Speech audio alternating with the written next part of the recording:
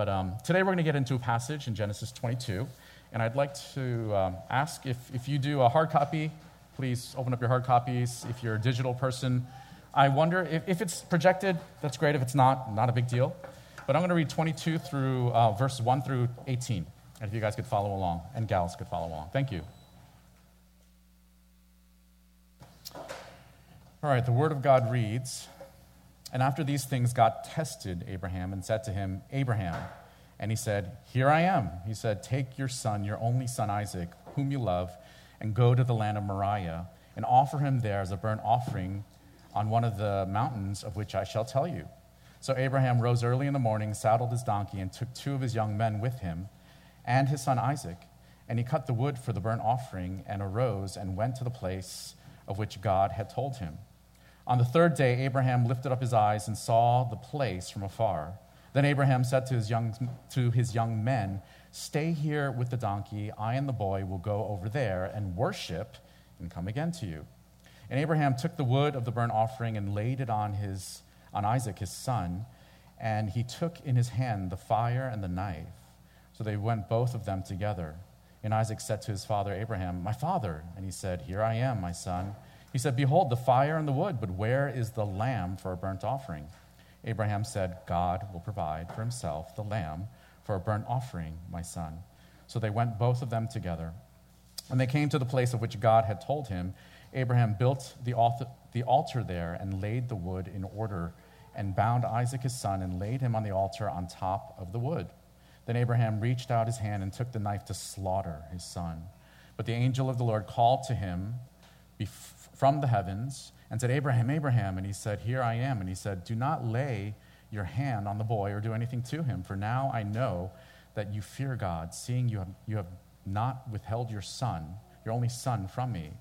And Abraham lifted up his eyes and looked, and behold, behind him was a ram caught in a thicket by his horns. And Abraham went and took the ram and offered it up as a burnt offering instead of his son. So Abraham called the name of that place, 'The Lord will provide,' as it is said to this day, 'On the mount of the Lord it shall be provided.' And the angel of the Lord called to Abraham a second time from heaven and said, 'By myself I have sworn, declares the Lord, because you have done this and have not withheld your son, your only son, I will surely bless you, and I will surely multiply your offspring as the stars of heaven and as the sand that is on the seashore. And your offspring shall possess the gate of his enemies. And in your offspring shall all the nations of the earth be blessed, because you have obeyed my voice.'" Let's pray. Father, we thank you so much for being who you are. Thank you for being very true, the God of the universe, the God who holds all things in the palm of your hands. You sustain everything, Lord. You are God of this universe, and yet you've set your love upon many of us in a very personal and intimate way, and for that we are so grateful. Lord, as we delve into the drama, so to speak, of the Bible, as we engage and as we learn from this even seemingly shocking text, help us to be humble. Help us, Lord, to acknowledge that you are wise and that you are God, and help us to learn not only from the life of Abraham, but to help us to learn from your character and your goodness. Now may the words of my mouth and the meditations of all our hearts here together today be pleasing and acceptable to you, O Lord, our rock and our great Redeemer. Amen. All right. I have 3 points that I want to use to help us better understand the text, and understanding the text, I hope and I pray, will deepen your love for the Lord, for the things of God, and for one another, and for those who are in need of the gospel hope that you have. And I think they're right up there. The God who perplexes, the God who provides, the God who points forward and back. Please nod your heads in agreement or shake your heads in disagreement. Do you feel like life is just a series of tests? Yes? No? It kind of is true, I think, for those of you who had parents who, when you were in your mom's belly, took, a pregnancy test to see if they were expecting. It all begins with a test even before you actually made it out of the womb, and it's all downhill from there because, again, life is just a series of one test after another test after another test. Sometimes the tests are super duper easy. Sometimes they're really hard, and difficult and even perplexing. Sometimes you think that tests are unfair. I felt the SAT, the Scholastic Aptitude Test, was unfair back during my high school days. I know a lot of schools are making it optional, and that's been stirring some controversy. I'm not going to get into that right now, but I thought it was very, very strange, and I thought the system was rigged, that your entrance into this school or that school that you'd end up paying thousands of dollars, gobs of money to, was not totally, but entirely, but based upon the results of this one exam, the SAT, and so I wanted to do well, even though I thought the system was rigged. So I asked my parents, hey, can you guys send me to one of these prep schools, SAT prep courses? And I didn't grow up with a silver spoon in my mouth. My dad was a church planter and a pastor, and so my mom was always working overtime, and God was providing, but we didn't have the means to afford these after-school academies that some families just pursue like there's no tomorrow. But they sent me to Stanley Kaplan 12-week course, and being the underachiever that I was, and sometimes still struggle to not be, I went to the first class, skipped the next 10, and then went to the last class. I essentially squandered my parents' hard-earned resources and monies, and the first class was the diagnostic test, and I did okay, but I kind of got cocky, and I just hung out with my friends. My parents would drop me off, or my friends' parents would drop us off, and then we'd duck into the front entrance, the foyer, and then just as soon as they drove away, we'd just do our thing. And the last class was a party, so who doesn't want to go to parties? So that's what I did, and I ended up just continuing to be perplexed by this SAT exam because I wasn't really helped by the non-attendance at this academy. The reason why I share that is because Abraham was perplexed by what he was experiencing in this passage. I'm going to be very honest with you from the get-go that people look at a passage like this, whether they are in Christ or outside of just saving knowledge of Jesus Christ, and even Christians, they often come away with very kind of critical readings of this text. They think and they believe that, hey, you know what, maybe our God is no different from the pagan deities like Molech, for instance, who not only requires blood sacrifice, burnt offering, because that's what it amounts to appease their wrath, but even, child sacrifice. I mean, is God no different? Because that's what it seems, even from what Juan just read a second ago, that God is calling Abraham to do. But Moses, the author of this this book, tells us something very important in the very first verse that we need to grab hold of and latch on to see that God was up to something in Abraham's life. He was up to something in Abraham's life. And that something is he was testing Abraham. And understanding this and not missing this clues us into something something deeper that will help us not completely understand the complexities of God's sovereignty and wisdom, but which often perplex us, but get us to a place to see that the mysteries of God's purposes shouldn't scare us away or frighten us away from worshiping Him and loving Him even and following Him.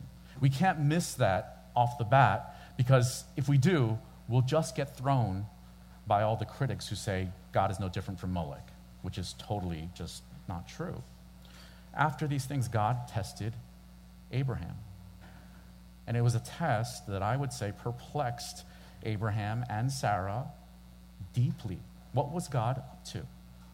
Well, first of all, before we get into this particular test, I just want to make it clear that God was testing Abraham a lot, often in his life.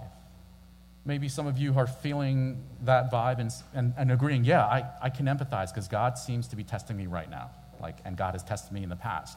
Well, this was not Abraham's first test. Back in Genesis 12, when God called Abram, go from your country and your kindred and your father's house to the land that I will show you, 40 years before, removed from this Genesis 22 account, Abraham, then called Abram, was called by God to do something extremely radical and almost nonsensical. God said, go. He called him out. Out of where? out of his home, out of his land, out of his immediate family and perhaps extended family and whatever relationships he had in Ur, right? That was where he was from. And he just says, go. Go where? Go to the land that I will show you. That's pretty radical stuff that God was calling him to, and it was a test to see Abraham's response. Think about that. Leave everything, job security, personal identity, heritage, relationships, and go to this unformed pie-in-the-sky place that I will show you someday, some way. What did Abraham do? In that first test, he passed it with flying colors. He passed it with flying colors. He left everything to go in following the God of, he would be the God of Abraham eventually, the God of the Israelites, but he would become the God of the nations through Father Abraham, right? Some of you perhaps can empathize with this, but most of you probably can't. I don't know where you're from. I saw, Mississippi State back there, right? I'm more of a Baylor guy. That's where my daughter went for her freshman year of college. But if you've come from elsewhere and you've migrated into New York City and, you're now a New Yorker, however long that's been the case, I bet you came. I know some of us, there are that small crowd of, people who just got sucked into wanderlust and just wanted to sow their seeds of, just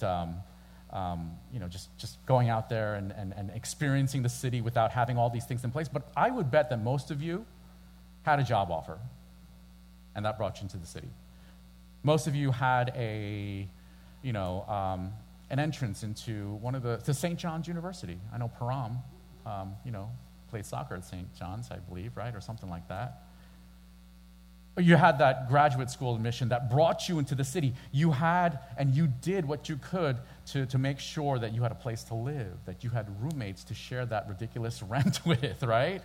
You had all their ducks in a row, and things settled so that things wouldn't be so unformed and amorphous, right? Abraham didn't have any of these things when he left Ur of the Chaldees. And so he actually aced that Genesis 12 exam. But this test involving Isaac, I'm going to say it was like next level perplexing. And I would even say gut-wrenching perplexing. And it almost seems like God takes it way too far. But let's dig a little deeper. Let's learn a little bit more about Abraham. Up to this point in Genesis 22, if you were to read from 12 when he was called till now, you would learn that he was called, God made a covenant with him back in Genesis 15. Like this elaborate display of getting animals, cutting them in half, and then God alone walking through that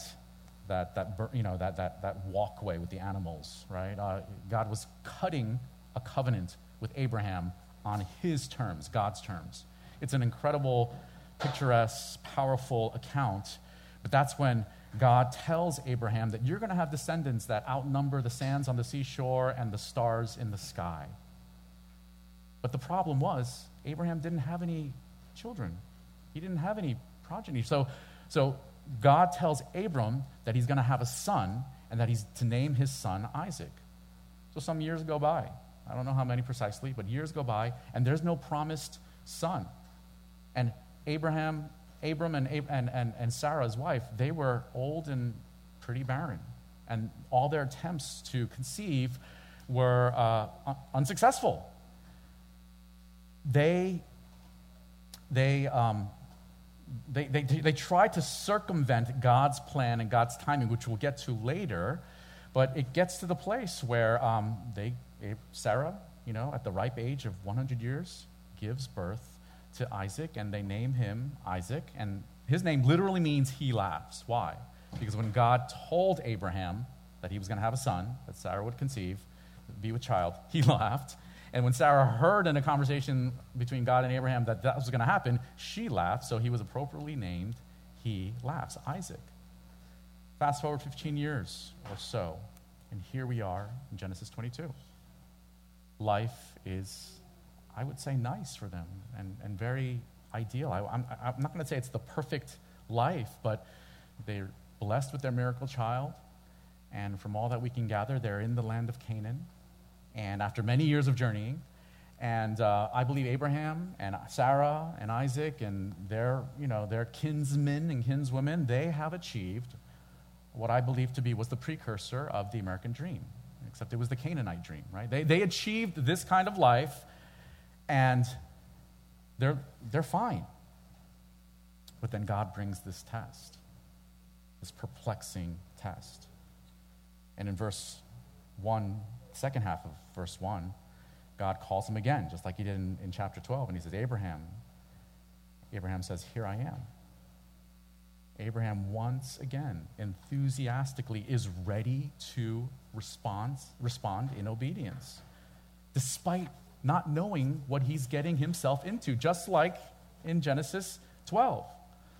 But here's where perplexing gets real heavy. And the commentators tell us, the Old Testament scholars tell us that the language in the original Hebrew at this point in the text slows down dramatically, for the effect, but also because it was just a heavy moment in Abraham's life and in biblical history. And verse 2, the commentators tell us, it slows down so much that it should almost be read with a period after each word. Right? You guys know, have you ever seen that in text, right?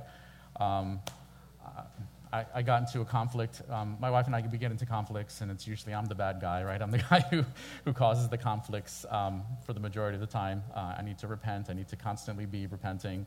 And I remember getting into this really bad conflict, and I realized my error, and I recall I was at work, and I was texting her. I was saying, I'm so sorry. Please forgive me. I need to grow. Getting spiritual. Please pray for me. And then, I ended it with, please forgive me. I love you. I really love you. And then 10 minutes later, I got a response.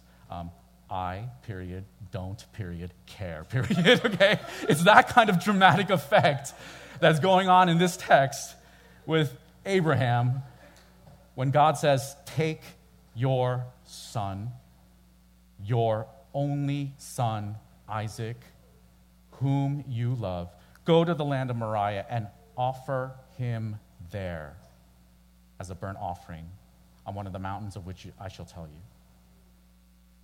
It is heavy. It is perplexing. It is confounding. It was so intense that, again, Moses, the author, he doesn't hold back in his literary devices like repetition. You know how many times he says, your son, in these 18 verses? 10 times. Your son, your son, your son, your son Isaac. Your only son, your only son, your only son Isaac. This call to sacrifice Isaac was next level intensity. And that's why, naturally, it was perplexing and perhaps disappointing and confounding and upsetting for this couple who waited all these years to have this miracle child, Isaac, only to hear God at this point shock them with sacrifice him at Moriah. I mean, they must have been thinking, Lord, all our hopes, all our affections, all our dreams, and we're old, right? It's all wrapped up here in Isaac. But not only that, what about your promises? What about your covenant?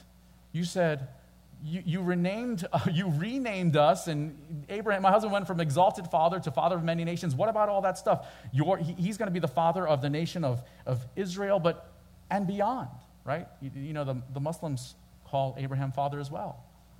What is happening? It went against not only their affections and emotions, but it went against logic. It was irrational what God was calling him to do. And so I wouldn't blame them if they were thinking God is just being capricious. He's, acting and decreeing on a whim, and, maybe he's just flexing his sovereignty muscle. God is all powerful, and he wants to show us that he's all powerful, and so he's flexing before us. How could he be contradicting his moral nature, opposing promises? Let's move on, because there's something more to this. Abraham, how does he respond after he hears that this is a call to sacrifice his son on Moriah? What does he do? He gets up early in the morning. Any morning people here? If you're a morning person, then it's natural, right? It's easy, right? Regardless, he gets up early in the morning, saddles his donkey, he makes all the preparation, brings 2 young men with him, cuts the wood for the burnt offering, and he starts on this 3-day journey. That's Abraham's response. I don't know how you raise your kids, but we raised our kids, and I don't think this is always true, but for the most part, especially when they're young, it is. Delayed obedience is disobedience, right? We don't see any delay in obedience here on Abraham's part. We don't see any of it all. We don't see him trying to figure out how can I, just negotiate with God and help him to see that this is not the way forward. There was just obedience. Obedience. He prepares with diligence without any complaint. Do you wonder how he was able to do this? The text reveals to us what he was going to do, right? In verse 5. The text reveals to us what was going on in Abraham's mind as he's responding to God in obedience, right? What does he say to the 2 young men that he leaves to further the trip to Moriah? He says, stay here with the donkey. I and the boy will go over there and worship and come again to you. I don't know if you see it, but Abraham is convinced that he's coming back with Isaac. He's convinced that he's coming back with Isaac, and we can look at the Hebrews 12 or the Hebrews 11 passage that gives us an inkling, and scholars also agree that Abraham was perhaps thinking that he was going to sacrifice Isaac in obedience to God, but that God was going to raise him to life, and so he would return. Amazing, right? This is what is fueling his obedience. But the second reason, and this is really, really cool, right? And this is where I can say that, man, Abraham is passing this test with flying marks, right? He's acing this test. He's going there to worship, right? His act of sacrifice that he's responding in obedience to God to is an act of worship. I and the boy will go over there and worship. Worship. It was devotion and worship to Yahweh. In this impossible situation where he's experiencing this probably sleepless, I'm sure there was turmoil going on in his mind and heart, and he was cycling through emotions. Nevertheless, he knows that he's going to worship. And as he's inching his way closer to the place where he'll be offering up Isaac for sacrifice, he is ready to worship, and he communicates to these young men that he's going to worship. We all worship, and there often is a very fine line between worship and idolatry, right? Idolatry actually is worship, but it's the worship of false gods. That's idolatry. Idolatry is worship, but it's worshiping the false gods. There was not any, at least from what we're hearing and from the account, Abraham wasn't steeped in idolatry. I know we don't have pure motives, but from what we're seeing, Abraham was going to worship God through this sacrifice. Through this sacrifice. But guess what? There was plenty of idolatry in Abraham's life, in his past. I didn't get into it, and I won't get into much, but as Abraham and Sarah were waiting for Isaac, they grew impatient. And so they hatched this plan to hasten this miraculous child. And Sarah had a plan to have Abraham sleep with her maidservant Hagar, who would hopefully conceive, and boom, you'd have your promised child. They did this, and pursued their plan and their path and their timeline because they were steeped in idolatry, right? There were other instances where Abraham, on this journey to Canaan, the unformed, amorphous, promised land, so to speak, that God called them to, right? There were times when they faced dangers and setbacks and heartache. And there was a couple occasions where he basically pimped out his wife to save his own skin. So Genesis 12, success, aced it. Genesis 22, success, aced it. But in other places, in Genesis 17 and wherever else you read of his account, he failed, and he failed miserably. He failed, and he failed miserably. But in this case, he did pretty well, right? Now, some of you might be wondering, you know the outcome of the story, but you might be wondering why. You might be, wondering why did God put Abraham through such an ordeal to begin with? Why couldn't he have just given him and Sarah the promised Isaac sooner than later? Why couldn't he have just plopped them down in Canaan? Because God is not about just giving us things or putting us in places.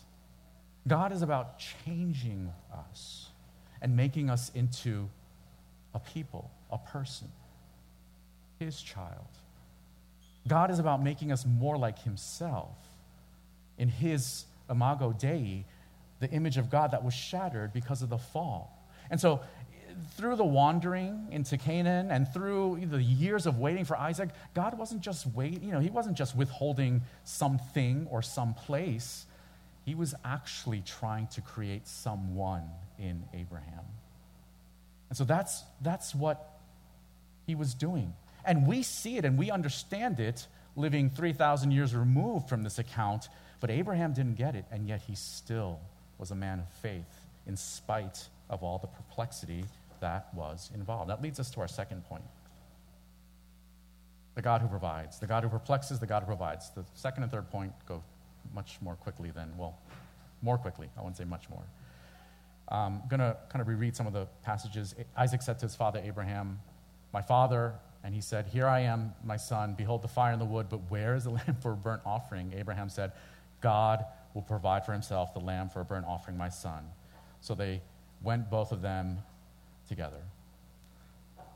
I know I just recently described some of the accounts where Abraham failed badly. I mean, he just missed the mark, right? That's what sin is, missing the mark, right? It's, self-worship, self-idolatry, rather than worshiping the one true God. But I hope I also commended Abraham's faith, because Abraham is commended and honored and spoken of in Hebrews 11 as one of the heroes of the faith. In spite of all my commendation, in spite of just showing you how he aced this deep, perplexing, test that God brought to him, a test that, that James, the half-brother Jesus, tells us testing in our lives produces steadfastness, right? It produces endurance. So it's not a bad thing, and it's brought to us by God so that he might make us more into his own image, the image of Jesus Christ. But I will also say that I don't think it was the strength of Abraham's faith that gave him the wherewithal, that gave him the resolve and the determination and the strength to get up early that morning, to have that talk with Sarah, to make all the preparation for the burnt offering, to tell his son, "Hey, come on, you're coming," to get his son to the place where his son actually willingly, because we don't read of a struggle, and Isaac was not some little 10-year-old, 9-year-old boy. He was probably well into his teenage years, is what the Bible scholars tell us.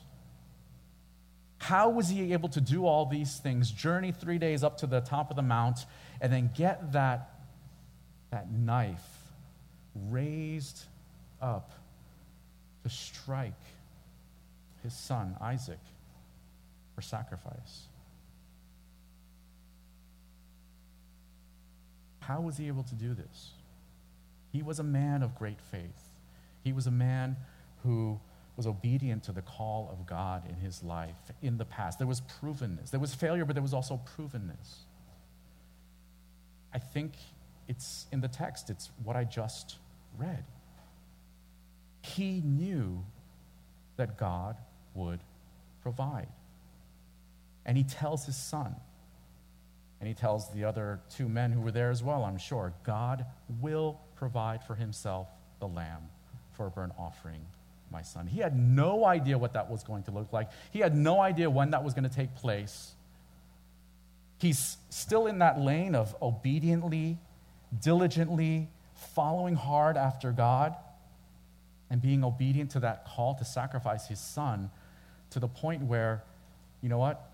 The sacrifice actually may not have happened in real time. It didn't play out, but in his heart, right? Which is where worship flows. It happened in his heart. It really did. It was a sacrifice of worship and praise unto God.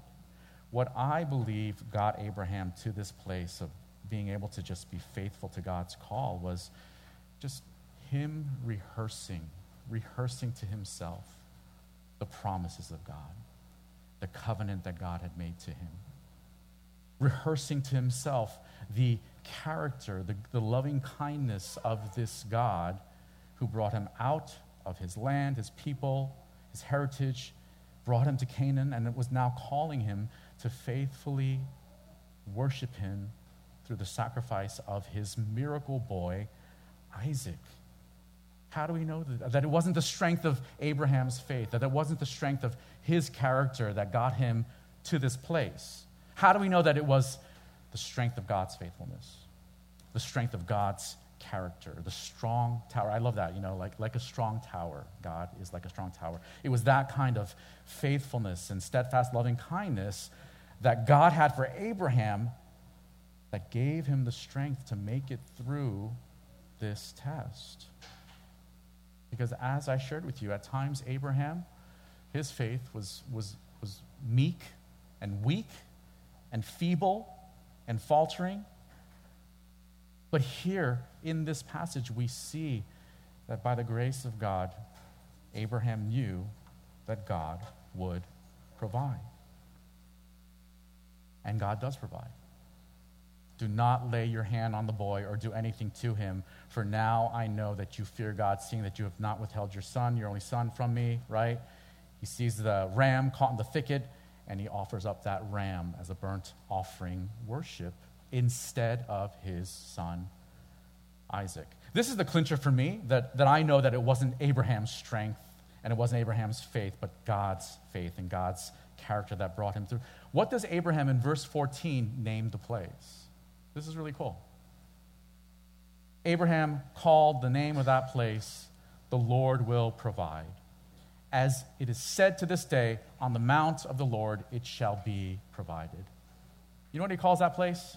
Jehovah Jireh. Jehovah Jireh. That's what he calls it. Because God did in fact provide in real time.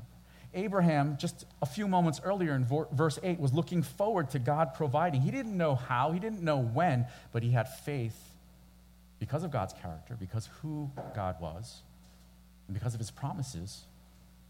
He was able to call that place, the Lord will provide. He didn't call it Abraham passed this test. He didn't call it Abraham's moment of decisive faith, or whatever you want to call it. He called it the Lord will provide. I know that I have a hunch that so many of you have been in this place where you were hoping, you were believing, you were wanting God to provide. You're facing a decision or a circumstance or a situation in life that was just perplexing. You didn't have the answers. Your friends couldn't provide you with the answers, or they try, even when they tried to. You were stuck between a rock and a hard place. So about this relationship, God, you're calling me to leave this person that loves me because, according to your word, we are unequally yoked. Are you serious? This person has vowed to love me through thick and thin, like he or she has said the vows before we even actually have said the vows. You want me to leave that person because of, this black and white truth word that you have for me? Lord, you want me to move from my current job to that position, even though this salary is just that much more lucrative for me? I can't understand why you would have me do that, but I guess if this is your call for me to be a more effective witness, to be able to serve my family better, to serve my church better, to serve the lost better, whatever it might be, Lord, I'm just going to trust your character and your promises, and I'm going to obey. You see, that's, I believe, what Abraham experienced here. The promises, a rehearsing of the promises of God in his life. On his own, perhaps with Isaac. I mean, who knows what they were doing on that journey? Man, I just can't even imagine. Are you rehearsing the truths and the promises and the character of God in your life right now, regardless of what you're facing? We have 5 kids, but our second daughter, we believe, is with the Lord. Naomi Ruth was 9 months old when she, just like that, life is a mist, and her passing proved to be very misty, pun intended, because we were just all over the place in emotions. But she caught a fever, and then 3 days later she was brain dead, beyond brain dead. It was like Twilight Zone, right? And she was as healthy as can be. She was off the charts, like growth, and she, for those of you who are parents, especially if you're in that season where you've got a young one, when your babies eat well and sleep well and poop and pee well, you're blessed, right? She was all that. Madeline, my number 1, who was a couple years older than her, she was a problem child. She gave my wife Diane a hard time. Naomi was like, never cried, always ate. I mean, just Naomi, Ruth, we loved her. God chose to take her, and he just squashed any of the parents aren't supposed to bury their children nonsense that this world talks about. That flies in the face of a broken world that we live in, right? So just get that out of your minds, because that's not truth. We went through, kind of like the dazed phase, and then the mourning, grieving phase, and then the anger phase, and then the confusion phase, and then the fighting with your spouse phase, and like the fearful phase, and like the lazy phase. It's like if you read a book called A Grief Observed by C.S. Lewis, he talks about all the different kind of ways that you experience grief, and people experience it different ways and different ways and with different waves. And we were there, and I swear to you, I cursed God like there was no tomorrow. Like, I shook my little fist at him and gave him, the proverbial, middle finger sign, left and right, and then at other times I just could do nothing but just fall down flat on my face and, believe it or not, worship him and cry out to him. And it was his grace and his mercy that got us to the place where, as she passed in that pediatric ICU room, we had my family, some extended family, and my church family.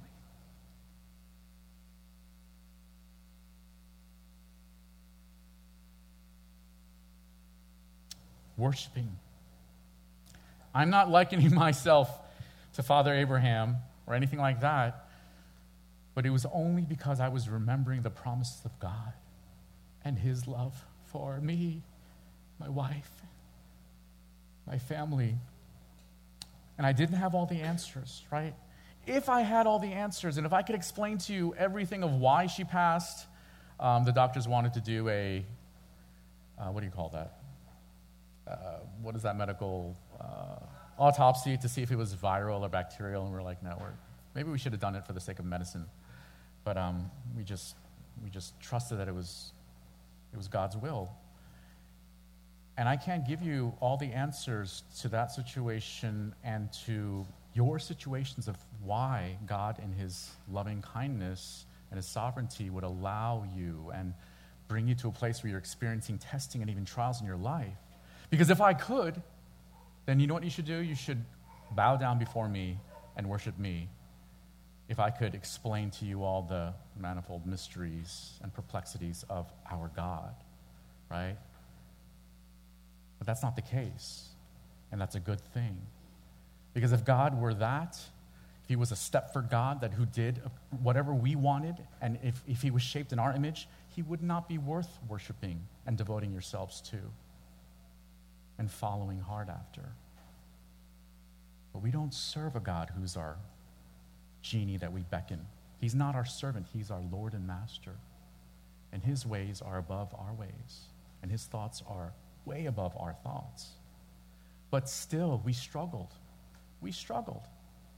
And I started isolating myself with, again, with regards to community. We were going to a church. This was 20 years ago. This was 2003. We just came out of a shutdown, right? And this is wonderful. Let's be careful. But let's also not fear at the same time. But I got really paranoid about just being in crowded places and exposing my daughter Madeline to germs and whatnot. This is kind of gross, but I went from being a guy who barely washed his hands, I know it's gross, but to being a guy who became just almost a germ freak, and I still have my Purell here in my pocket, right? I carry it around everywhere I go. But it got to the point where I was afraid, and it was not good for my wife because she wasn't as bad as me in this realm, that I was afraid to be around people. I was afraid to let Madeline be carried by other people in our church, and there were college students and graduate students and newcomers and people that we loved who are our church members, and it just got to the place where I was avoiding people, avoiding meetings, avoiding gatherings, and I was not trusting. I was not trusting the Lord. And so my community of faith helped me rehearse the gospel truths in my life.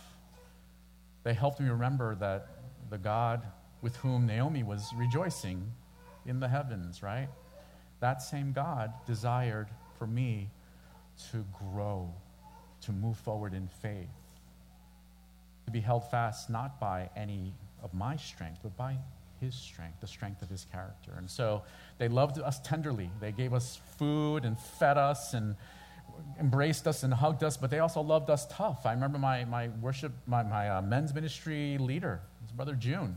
He was, I'm sorry I'm going long on this illustration, but he was preparing. He had taken that week off, I remember, to prepare for his medical exams. He'd failed it twice, and so he took the week off. And this happens, right? Life just happens. He stops studying for his medical exam, and he spends the next 2 or 3 days with us in the hospital. It was crazy. It was that kind of love. But with that kind of love, he was able to love me in those tender, supportive ways, but also speak into my life in a tough way where he was like, you are not trusting God. You're not remembering the gospel. And you're living in fear. And you need to repent. And I was like, who the heck are you to tell me this? You didn't lose your kid. And then he came back, he's like, yeah, but God did. God sent his son to save you. And it's his sovereignty over salvation. Like before then, I wasn't a sovereignty of God over salvation guy either, right? I thought that, hey, and I do believe in repentance. I do believe in faith and trusting. It's a very, active faith. We repent, we believe, we trust. But the overarching kind of work is the blood, the death, the resurrection. God is sovereign over everything in this universe, including salvation. For some reason, I didn't think it was including salvation, but God gave me the answers of why he's sovereign over all things. And so we had not only his word with which to rehearse the gospel, not only on our knees, hugging it out, husband and wife, just loving each other, and God was very gracious in our marriage as well. But we had our community faith helping us rehearse the gospel that strengthened us, that encouraged us to continue moving forward in faith. That's what Abraham experienced, a rehearsal of the gospel as he was making that 3-day journey up the Mount of Moriah. It was a hard time, but it was a time where God saved people in our church as they saw, by our love, the world will know that you are my disciples. And it was just ultimately a sanctifying, edifying time, if I can call it that, as we lost our daughter. And lastly, the God who points forward and back. And the angel of the Lord called to Abraham a second time from heaven and said, "By myself I have sworn, declares the Lord, because you have done this and have not withheld your son, your only son, I will surely bless you, and I will surely multiply your offspring as the stars of heaven and as the sand that is on the seashore, and your offspring shall possess the gate of his enemies, and in your offspring shall the nations of the earth be blessed, because you have obeyed my voice." We don't see it here. This is, early in salvation history, right? Like if you read the storyline of the Bible, you see a creation, fall, redemption, restoration, right? It's all over the place in all of Scriptures. Basically, Jesus is everywhere. And in this passage, for those of you who are, have been in the church or who've studied the Bible, who've been Christians for some time, you know that Jesus is all over the place in this Genesis 22 passage. But what about for Abraham and Sarah and Isaac? They didn't see the finished, completed work. It hadn't come to fruition. And that's where God, and it's just incredible, was pointing forward for them. He was pointing forward to the true son, not only the second Adam, but the second Isaac, that he would send centuries down the line, about 1,000 years, the true Lamb of God who would take away the sins of those who repented and believed. He would send the Jesus who would actually be the substitute for not only Isaac, but for Abraham, for Sarah, and for all those who are the redeemed, for all of God's people. This is a passage that points people like Abraham forward, but also points us back 2,000 years ago. And it's just very appropriate for us to be reminded of this during this Lenten season, of the Jesus who came because he was not withheld by his Father. God sent his Son, his only Son, to be that sacrifice. And if you read in Hebrews 11 and 12, in chapter 11, you get like this litany of a list of the heroes of the faith. And of course, Abraham is listed as one of the heroes. And what the Bible says of Abraham, it says, by faith, Abraham obeyed, that he was called to go to a place that he was to receive as an inheritance. He went out not knowing where he was going. And then later on, verse 17, that was verse 8, in Hebrews 11, it says, by faith, Abraham, when he was tested, offered up Isaac. And he who had received the promises was in the act of offering up his only son, of whom it was said, through Isaac shall your offspring be named. So God was true to his promises that resulted in, centuries later, the true Isaac, the true substitute, the true Lamb of God, that resulted in that true Lamb of God coming out of the lineage of Abraham and Isaac. And so in Hebrews 12, what do we read? Therefore, since we are surrounded by so great a cloud of witnesses, let us also lay aside every weight and sin which clings so closely, and let us run with endurance the race that is set before us, looking to who? Sure, look to Abraham. Look to Paul. Paul says, imitate me as I imitate Jesus.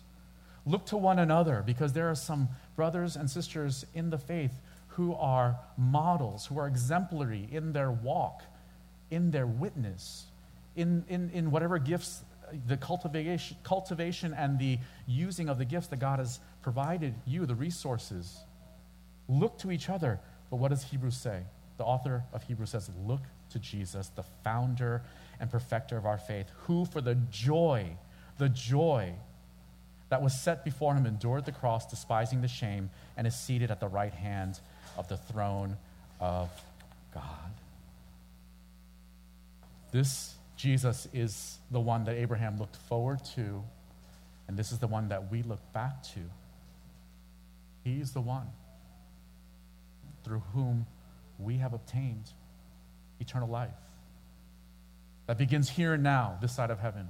He is the one through which our salvation has been worked out. He is the one, God in Genesis 15 counted it righteous, counted Abraham righteous, right? We hear about it in Romans, we hear about it here in Hebrews. this is the scandal of the gospel, and this is the beauty of the gospel. Abraham was a man who failed tests, flying, just aced them. He failed tests miserably. He passed tests, just remarkably, just well. Regardless of where he was, passing or failing, he was counted as righteous by God. That's the gospel. It wasn't based upon his works. It wasn't based upon his merit. It wasn't based upon his righteousness. It's based upon the righteousness of Jesus Christ, the perfect substitutionary atoning sacrifice. That Abraham was credited righteousness. And it wasn't a righteousness that just absolved him from his sin, the whole kind of tabula rasa, clean slate, and now you can either go do good or do bad and mark up your life, that clean slate. No, it was righteousness, an alien righteousness, a foreign righteousness that he was given, the righteousness of Jesus Christ. And yet he looked forward to that faith. I want to finish with this kind of picture for you. And don't let your mind's eye wander too far, because this is just for dramatic, perhaps, but I think hopefully, it'll help you see a powerful picture of the gospel here. I can imagine perhaps Abraham looking down from the heavens 1,000 years after his death, the time of Jesus, him seeing the angel go to Mary and proclaim to her that she's going to have this miracle child. She's going to conceive, a virgin. And Abraham thinking, miracle boy. It's coincidental. And then him seeing Jesus live this incredible, powerful life, healing the lame, touching the dirty, defiled, the fringe people of society, having a special heart for them. He did not have a heart for the rich and the poor and the middle class and so on and so forth, but he had I feel like from what the scriptures show us, he had a special heart for the people on the fringes. Loving, healing, serving, washing the feet of all 12, not just the 11. And then him being tried and found guilty by a kangaroo court of wrongs that he did not commit. And then being condemned to die, guess what? On a cross. And so he's seeing this play out from heaven and wondering, this is completely wrong, and wow, what's happening here? And then he sees Jesus taking up wood on his back and making his way up Mount Calvary. And just so you know, Mount Calvary, according to biblical archaeologists, is just a stone's throw away from Mount Moriah. And Mount Moriah is located right outside. It might even be in Jerusalem. It was where Solomon erected the temple.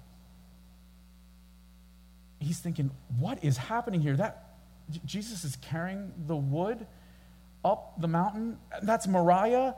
And oh my goodness, God, your son, he's submitting himself to the ridicule and the persecution and the mockery and the nails through his hands or his wrists and his feet. And the Old Testament clearly says, cursed is a man who hangs on a tree, and your son is being cursed. And it all just comes back to him. And perhaps Isaac is sitting next to him, and they're both looking at each other wide-eyed, now we get it.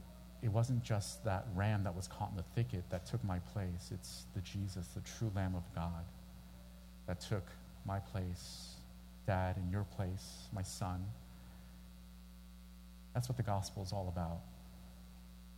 And I hope and I pray that just reading and learning a little bit more about this test and how the grace of God wasn't contingent upon the failure or the passing of this test, but nevertheless it was how God grew Abraham and made him more like himself and exposed more of his heart to Abraham. It was both and. And I pray that this word will bring you some encouragement as you go from this place. Let's pray. Father, we thank you so much for this incredible account. Lord, we thank you for the drama of your word. It's at times just shocking. It's unsettling. But most of all, it's just a truthful, even scandalous account of a God who just pursues sinners like us, a God who substitutes the only acceptable, perfect, blameless, undefiled, precious Lamb, your Son, Jesus. Lord, we thank you from the bottom of our hearts. Words can't express enough our gratitude, but we thank you, Lord, that we can devote ourselves to you, that we can worship to you even today as we hear about this gospel story portrayed through the life and the journeys of Abraham and Isaac and Sarah. Father, I don't know what's going on in detail in the lives of these people, but I know you do, and I know that you can do your work in renewing minds, in piercing hearts and healing and restoring hearts, Lord. You can do that. Only you can save and sanctify, and so that's what I ask you to do. Thank you for this time together, and we love you because you first loved us. In Jesus' name we pray. Amen.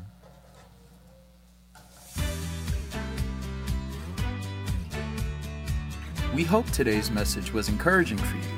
We'd also love to hear how God used this message to speak to you. You can email us at info@newhopeny.org. You can also find us on Facebook and Instagram. Our handle for those outlets is New Hope NYC. Our website is www.newhopeny.org. If you are in the New York City area, we have 4 p.m. worship gatherings on Sundays at 164-2 Goethals Avenue in Jamaica, Queens. We're praying for you, and we hope to see you soon.